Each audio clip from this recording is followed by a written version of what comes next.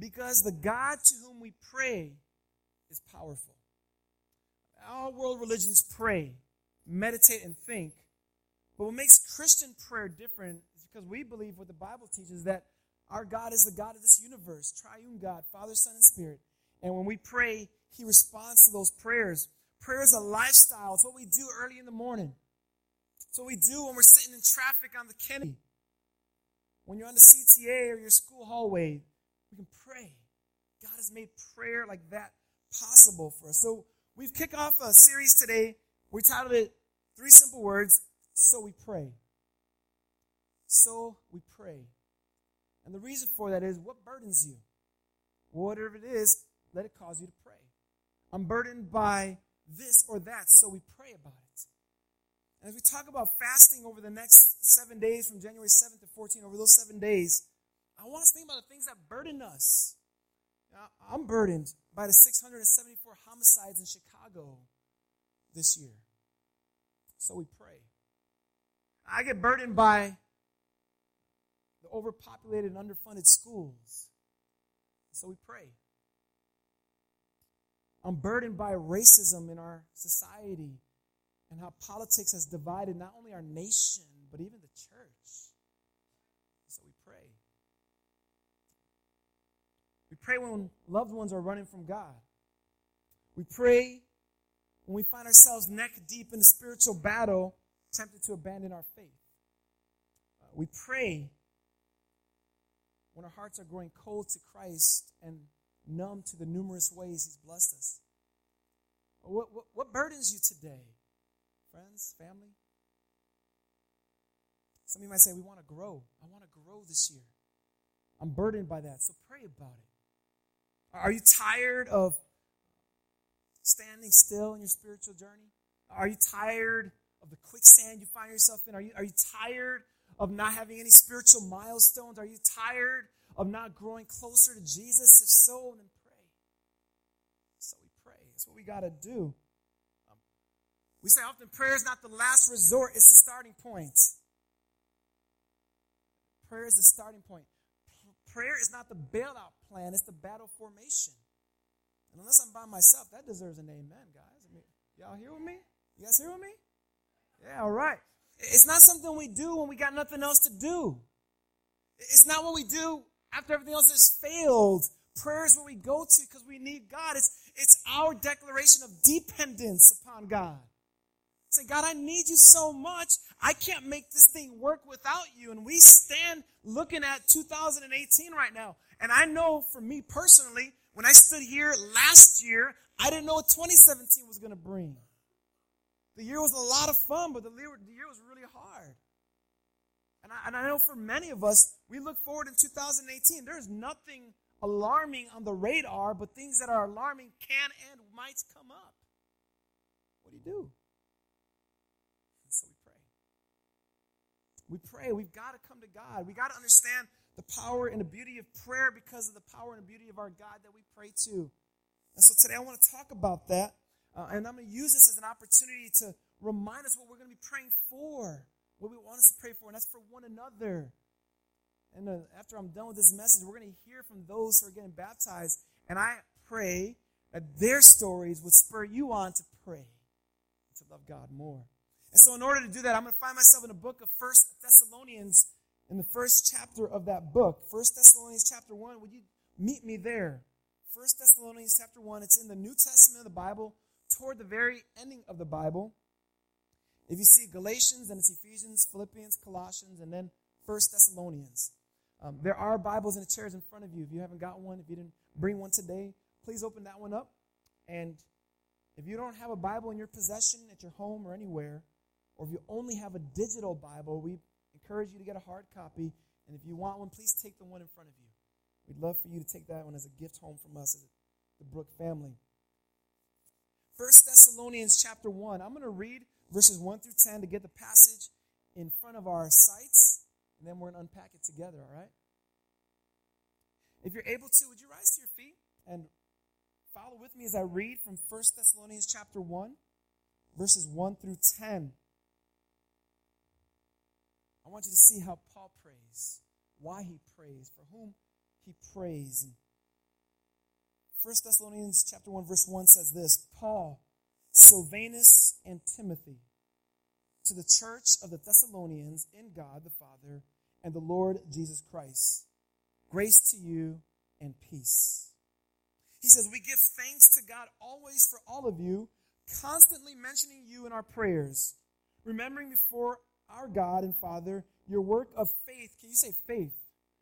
Your labor of love, say love, and steadfastness of hope, say hope, in our Lord Jesus Christ. For we know, brothers, loved by God, that he has chosen you, because our gospel came to you not only in word, but also in power and in the Holy Spirit and with full conviction. You know what kind of men we proved to be among you for your sake, and you became imitators of us and of the Lord, for you received the word in much affliction with the joy of the Holy Spirit, so that you became an example to all the believers in Macedonia and Achaia. For not only has the word of the Lord sounded forth from you in Macedonia and Achaia, but your faith in God has gone from everywhere, so that we need not say anything. For they themselves report concerning us the kind of reception we had among you, and how you turned to God from idols to serve the living and true God, and to wait for his Son from heaven, whom he raised from the dead, Jesus, who delivers us from the wrath to come. Amen. This is God's word. You may be seated.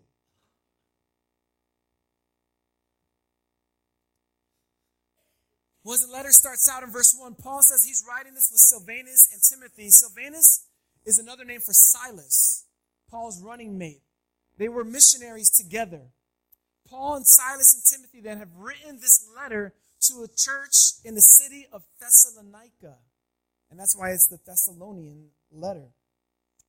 And we don't have time, but if we did have time, we turn to the book of Acts and we see the story of when Paul and Silas were there with the Thessalonians. See, Paul was a man who once hated Jesus, hated the church. God met him on a road, opened his eyes to see Jesus for who he was, and from that point forward, Paul worshiped Jesus and made it his ambition to tell others about him. And he traveled throughout the Roman Empire and found himself in the city of Thessalonica preaching to people. And what he would do is he'd go first to a synagogue, which was a place where the Jewish people would get together for hearing the word of God taught. And so Paul showed up in a synagogue in Thessalonica, and he begins to preach about Jesus, telling people that Jesus is the one that God had promised would come to save people from their sin, and that Jesus died and rose from the dead. And it tells us in the book of Acts that many people believed Paul. It says that many leading women believed Paul, that even non-Jewish people who were Greeks believed Paul. And this is a great thing there in the city of Thessalonica, but it also says then some people didn't believe Paul. And those people began to cause a commotion and rise up problems among the church there. And what happens, Paul says, is that a mob of people gathered together and try to arrest Paul and Silas and other of these new Christians. So these people, these Thessalonians, became followers of Jesus, and no sooner that they believed, they were already pressed, and their faith was put to the test. All right? It tells us in the book of Acts that Paul and Silas had to leave the city by night because they were about to get arrested and killed. And they show up in another city called Berea. But think about this. Paul helps this church get situated, get started. We don't know how long he was exactly there, but it couldn't have been too long. And before that, he has to leave. And as he flees to another city, put yourself in his shoes. A man who began to love these people, share with them the hope of Jesus. Now they're being tested, and he's probably very concerned for them. How are these people going to get through this? What's going to happen? So what Paul does is he picks up his papyrus and his pen, and he says, I'm going to write them a letter. And that's what we have in 1 Thessalonians. It's an endearing letter. Paul he's speaking to them like a father to his child and saying, I care for you guys. I love you guys. I'm hoping the best for you. And you would expect Paul to be panicked and afraid for their well-being, wondering if they're going to abandon this faith. But when we read the letter, we see something totally different. In large parts because Paul prayed. He prayed for them and he had a reason to pray for them. And this is what I want us to zero our attention on there in verse 2. Paul says, we give thanks to God always for all of you, constantly mentioning you in our prayers. Paul's thinking about them. He remembers the time he was hanging out at their homes. Remember the times he had dinner together, remembering the walks with them, praying with them, teaching them. And he's like, man, when I think about you guys, I'm filled with thankfulness to God, and I'm constantly mentioning you in my prayer. I'm constantly bringing you to God. What I love is Paul has no control over how they're going to do right now. He is separated from them. There's no FaceTiming for him.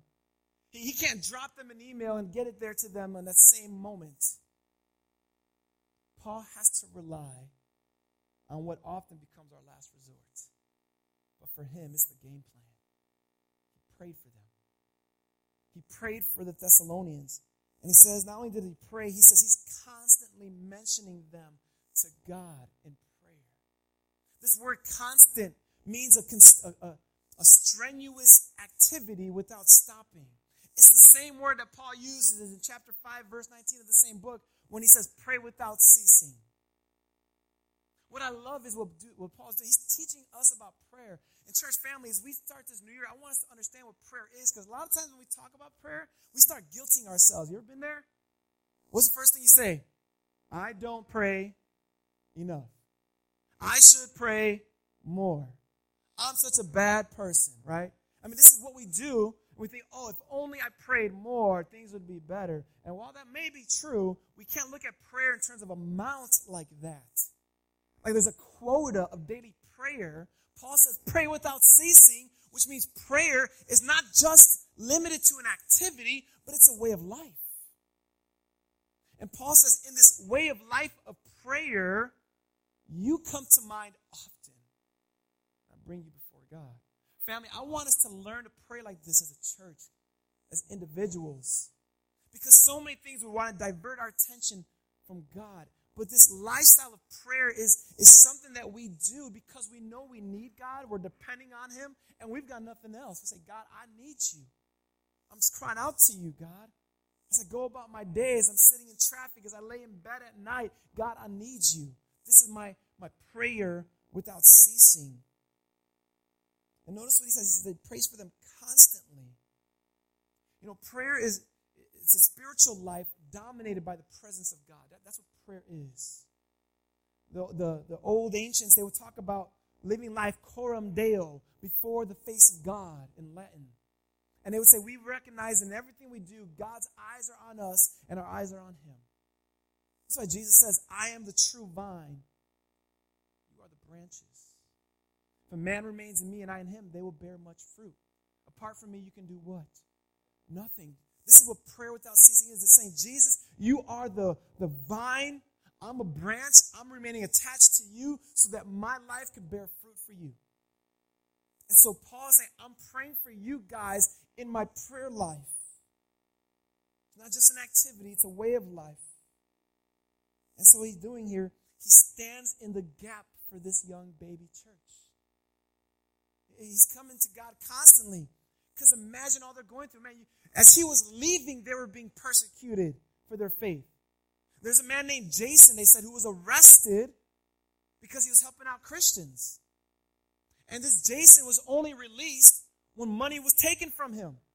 I mean, there's an injustice going on. And Paul is leaving with that circumstance. And he's burdened for them. He left them there like an antelope among the lions. But he's praying for them. He's not worried because he knows God has got them. Who can you stand in the gap for as 2018 comes around?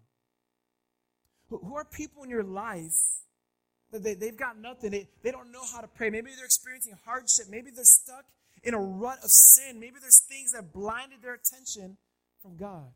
How can you stand in the gap for them? A lot of us like football here. Any football fans? Any Bears fans? Any happy Bears fans? When you play defense in football, you have your linemen. And linemen are lined up over an offensive lineman. And between these defenders, there's a there's these positions called linebackers, and their job is to fill that gap when someone is running the ball through the hole. They've got to fill the gap to prevent the team from advancing. That's what prayer is. It's filling the gap for another person. That's what intercession is.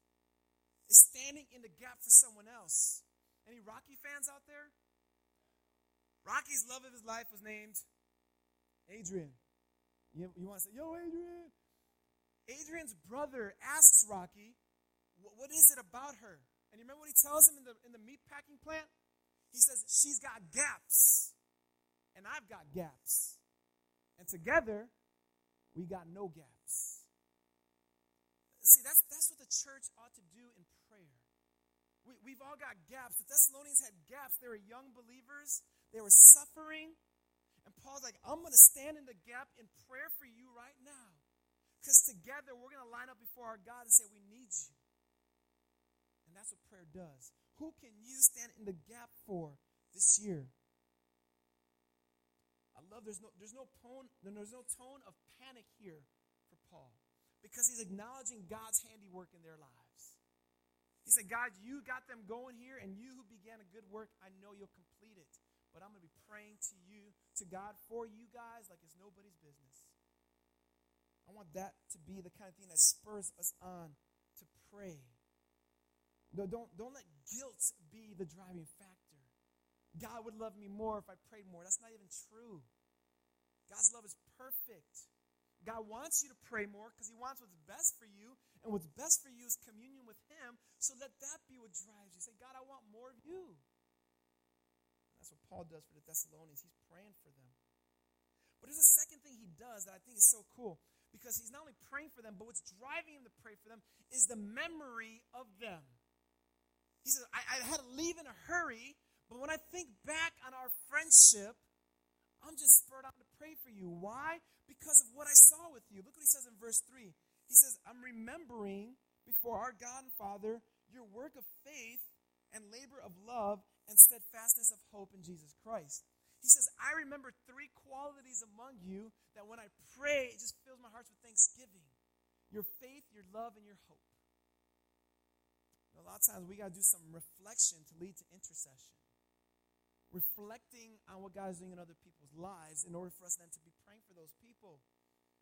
It's easy for our prayer lives to become very self-focused, isn't it? Praying for me. And we need to be praying for ourselves, no doubt. Paul's like, hey, let's turn that thing outward. And by outward, you got to think about others. And Paul says, I remember your work of faith, he says there in verse 3. Your work of faith. Basically saying, I see your faith working. See, James in James 2 says, faith without works is dead. Not to say that works creates faith, but works demonstrates the genuineness of faith. And Paul says, when we were with you, we saw genuine faith because we saw it working.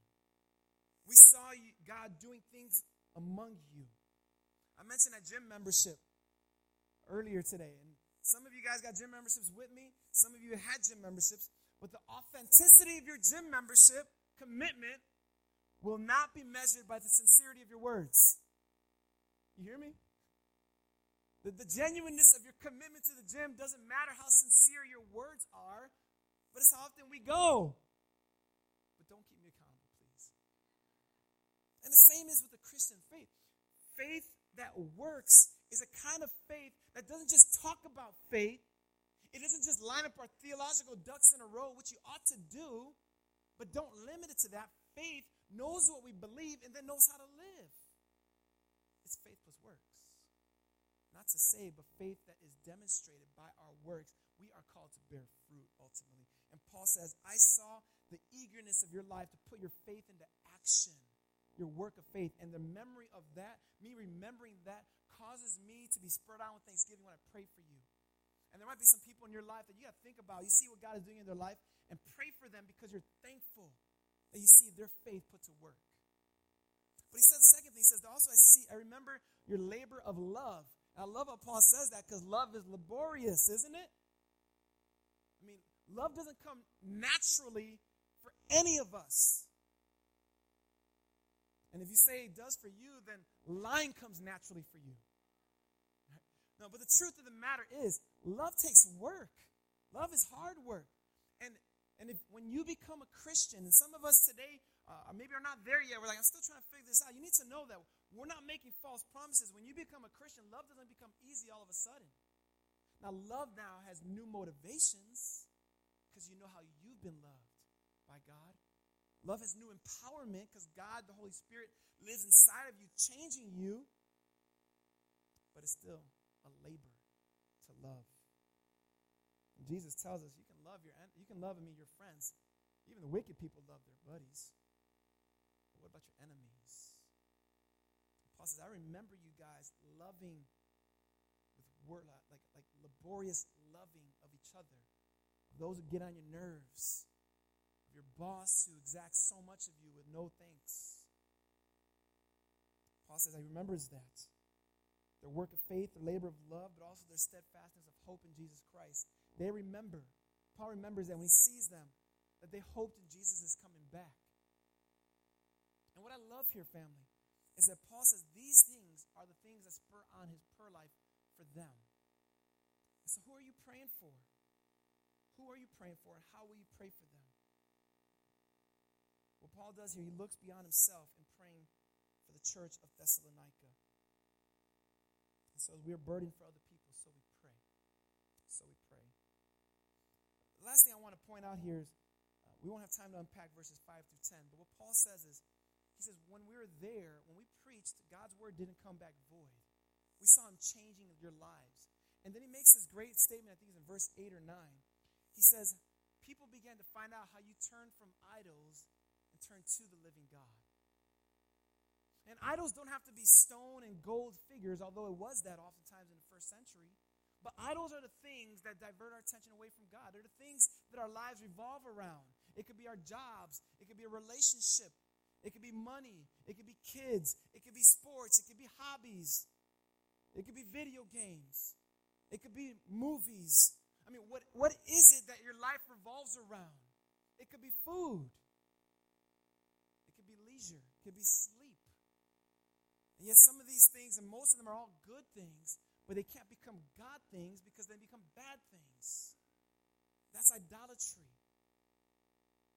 And so what Paul is saying here, and I'm going to wrap this up here. Paul says, man, when I was with the Thessalonians and we preached, we saw God change their lives.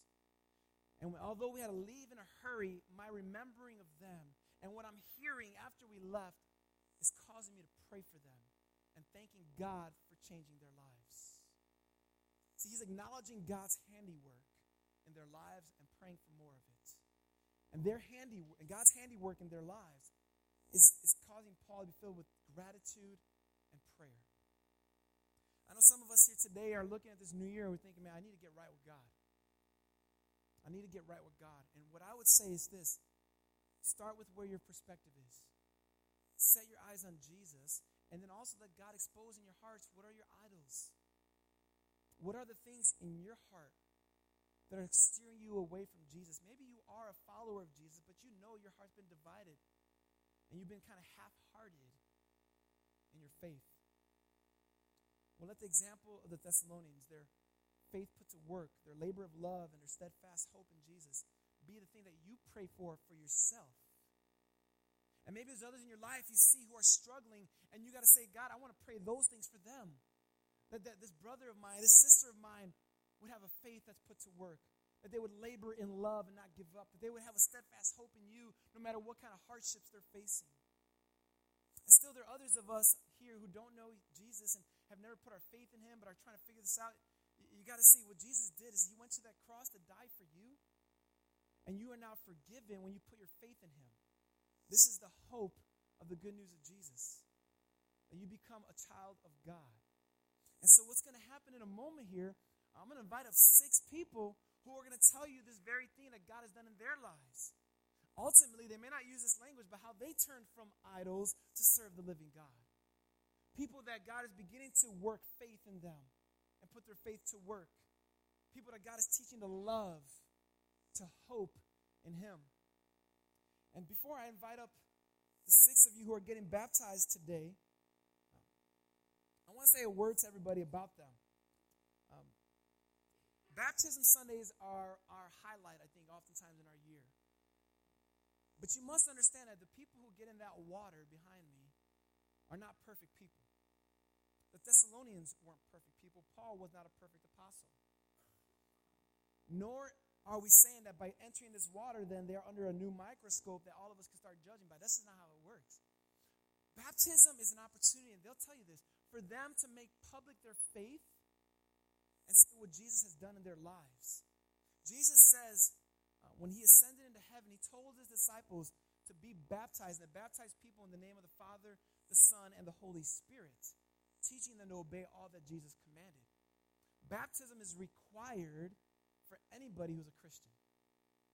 For any of us who are followers of Jesus, God commands you to be baptized.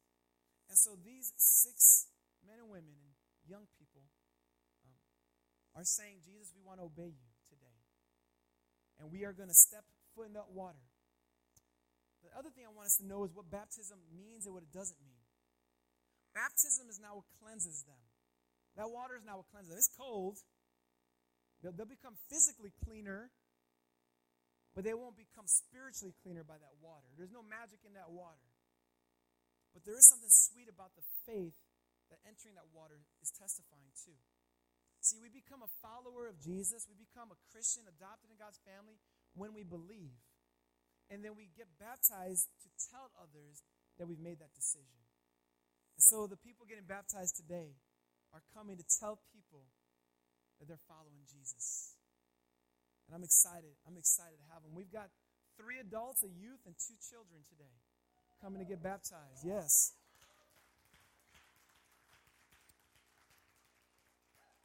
You're going to hear a snippet of their faith today, a snippet. Those of us in the baptism class got to hear more of their faith. But as part of this, I want you to listen in. Because some of you today are going to hear their story and say, that's me today. Or that's where I want to be. One of the people getting baptized was talking about how last year for baptism, they were here watching others getting baptized, and God used that to draw them closer to Jesus and to put them on a trajectory to follow him over this past year. And that might be where you're at today. God might use this to convict you of your need for Jesus, of your sin, and call you to put your faith in him. So without any more, I want to invite up Nathan and Liz Munoz, Lumari Valentin, Gio Oyola, Gabriel Pacheco, and Keziah Rivera.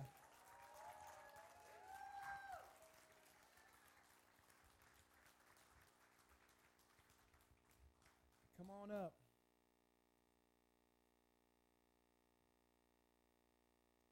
You guys pretty nervous? You got to know, man, it's been a pleasure for me to just walk with them, even over these last month and a half. I've got to read over their testimonies that they're sharing with you today. We got to talk through things. We've got to challenge one another in our lives. And we know that for many of them, the days and weeks leading up to today, I'm sure there's been a lot of up and down. There's been some spiritual attack. The enemy doesn't want this moment to happen, but he couldn't stop it. It's here. And we pray that you're encouraged today. If you know Jesus today, would you just worship him as you hear what he's done in people's lives? And if you don't know him, man, listen in to see what he could do in your life. Nathan, would you share with us what God has done for you, please? Good morning. My name is Nathan Noel Munoz. My life before Jesus, growing up, I was confused on whether or not I was following Christ and if I was good enough to earn my way to heaven. Some of my family were Catholic, some were Pentecostal, and very few were born-again Christians. I was a person with doubts, questions, just going through the motions and living each day as if tomorrow was promised. I thought by just attending church on Sundays and being part of a youth group was enough, but I was only fooling myself. About 4.5 years ago, it took one false email from an unknown person that completely broke me down to an all-time low. It jeopardized my job and could have changed my life for possibly the worst. That night, I broke down and cried out to Jesus, asking for forgiveness of my sins, for strength and guidance, and finally accepted Jesus as my Lord and Savior.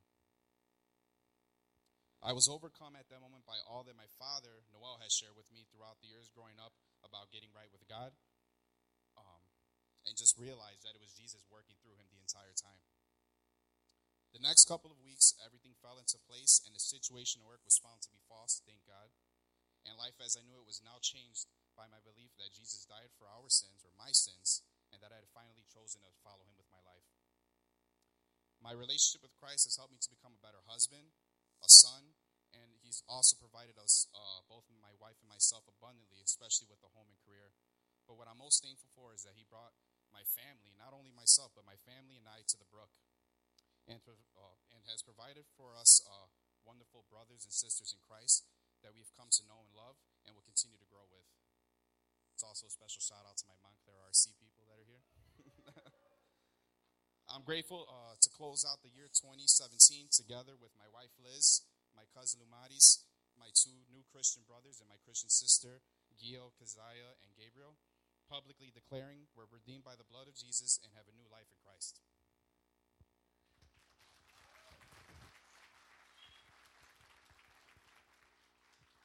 Hello, I'm Liz, Nathan's wife. Majority of my life, I grew up in the church. Back then, it was the norm for Sunday. It was a chance to see my cousins and friends, to hang out and catch up. When I started working retail, I felt myself drifting more away from the church. I was making excuses on why I couldn't attend or become more involved, but in all honesty, I was afraid to get out of my comfort zone and attend a new church. I was lacking the fire I desired for the Lord, and that's when I knew I needed to change. There has been many bumps along the road, but Christ has always welcomed me back with open arms. I want to take the step to be baptized for myself and as a symbol to my family and friends that I believe that Jesus died for my sins and I will continue to follow and walk with him always. As I continue my journey, I know I have a lot more to learn, but I know and trust that God is a faithful teacher through all things, and I'm thankful for the encouragement and guidance set by my husband, family, and friends. Finally, I would like to end with this verse, Jeremiah 29, verse 11. For I know the plans I have for you, declares the Lord, plans to prosper you and not to harm you, plans to give you hope and a future.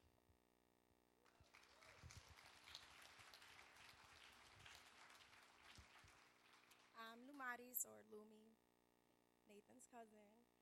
So a little bit about my background. I grew up in both Catholic and Pentecostal church, depending on which parent I was with on Sunday.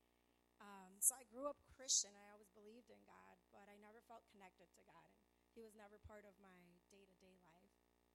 And then in high school and college, I drifted away completely, occasionally going to church, made some poor choices, but it's nice to know that God always welcomes you back.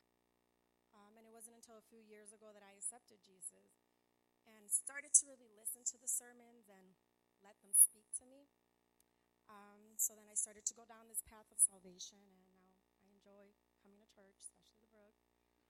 And like Pastor Eric said, I was that person that in January 2017 was encouraged to see other people up here, and listening to their stories really impacted me. And I thought, well, they have a similar past. I can do this too. So there's a verse in Galatians that sums up all the areas that I'm maturing in, and it's Galatians 5. But the fruit of the Spirit is love, joy, peace, forbearance, kindness, goodness, faithfulness, gentleness, and self-control. Against such things there is no law. And those are all characteristics of a Christian that I feel like I'm still working on, but I'm growing in. So it's time to reaffirm my faith through baptism, and that Jesus died for my sins on the cross.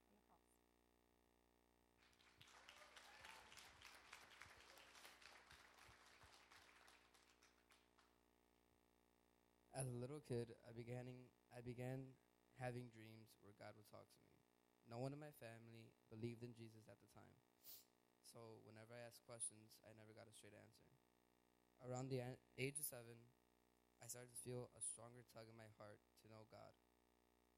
I started learning stories of the Bible through dreams and books. I felt God's love for me, and I felt it as a peaceful feeling. I also had a Jesus toy that recited scriptures. My favorite scriptures were John 3:16, for God so loved the world that he gave his one and only Son, that whoever believed in him shall not perish but have eternal life. Also Mark 12:30-31, love the Lord with all your heart and with all your soul and with all your mind and with all your strength. I felt God's love strong for me. I knew I wanted to love him more. After years of asking my parents to bring me to church, they finally did. I was able to hear the gospel in a clear way. I realized and understood I was born into sin and that I was a sinner. As hard as I tried to be good, I wasn't always good at that. My heart was filled with love and joy after understanding that Jesus died for me so that I can have life. I am so grateful to God, and to this day, He still talks to me through the Holy Spirit. Whenever I'm in the middle of a situation, I go to Him for help, and He helps me every single time. And I know I can count on Him and that He is not going anywhere. God opens many opportunities for me to invite my friends to church or to talk to them about Him and how He loves them, and I take those chances as much as I can. Today I want to be baptized so the world would know that I love and follow Jesus, and for those of you wondering, I still have the Jesus toy.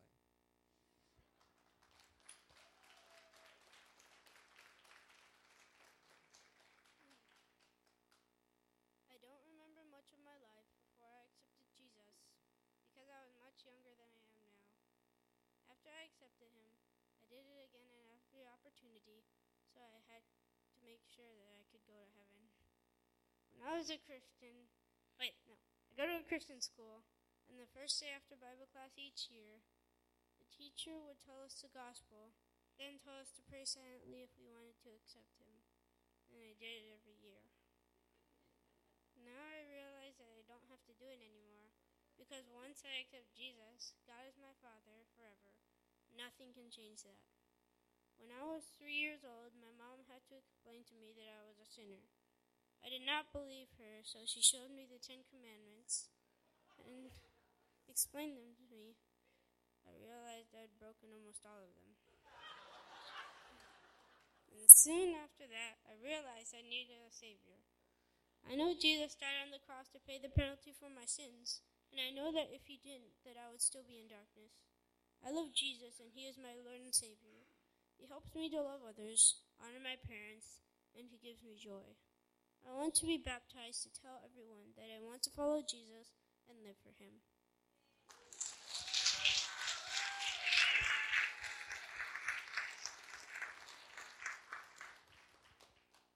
Hi, my name is Keziah, and I grew up in a church family and trusted in Jesus as my Savior at 4 or 5 years old, and I'm still growing in my faith today.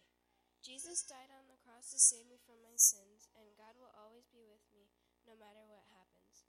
He will always love me no matter what happens. He is the amazing God who created everything in the universe, so I should worship Him. I want to be baptized because I want to proclaim my faith in God and be the salt and light of the world.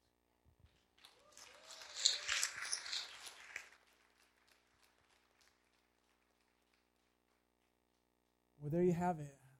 The snippet of what God has done in each of their lives.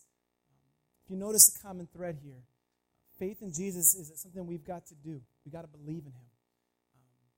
While many of them, in fact, all of them have a church background, we all know being at a church building, remember the church is not the building, it's the people. But that's not what saves us. There has to come a point where we understand that Jesus died for me, for our sins. And for each of them, it was a little different, but God has brought them all to that point of faith, whether they remember the exact point or not, but they do believe. And some of you today, if you've never made that decision to follow, to believe, maybe you've been around Christian settings for a while, don't assume that makes you a Christian. We call you to put your faith in Jesus just as they have. See what God will do in your lives. I think they'll all say life has not become easy, but God is always good. And He walks with us through those journeys. I want to pray for the 6 of them. And during that time, our worship team is going to come up. And what's going to happen is, during our time of singing here, we're going to enter the waters of baptism. And what we want you to do, we want you to sing to our God, to worship Him, to thank Him for all He's done in their lives, in your life. But I also want us to celebrate, all right? I want us to cheer. I want us to rejoice in what God has done in people's lives. These are miracles on the stage here in front of you. These are 6 miracles when God takes someone who was an enemy of Him and brings them into His family. And so we want to cheer and praise God for having done that. So if you can, would you bow with me as I pray? Lord, I am just overjoyed this morning, God, to be here on the stage with Nathan and Liz and Lumi and Gio and Gabriel and Keziah. Father, my heart is just overjoyed, God, by the initiative each of them have taken into pursuing baptism, the initiative they've taken to write out their testimonies, and ultimately their desire to have everyone here today know that you've transformed them by the blood of Jesus and his resurrection. So God, I pray that as we enter these waters of baptism, that you would get all the glory, God. All of it, God. Because you are the one who turns us from idols. You are the one who establishes faith, teaches us to love, gives us hope. And so, Father, may even this morning and these baptisms spur us on in our faith and in our prayer life, God. We bring these things before you in the name of Jesus. Amen. And would you rise to your feet? Those who are getting baptized, you can head off to the back of the room. Those who will be baptizing them, you can join them there. We have, at the Brook, what we do is 2 people always join them in the baptismal waters. And there are 2 people who, either one's a leader at the church or another who's walked with them in some way in their spiritual life. And it's something that we just enjoy having take place. So let's sing, guys. Let's sing to our God. Let's give him glory. Let's give him praise for all he's done.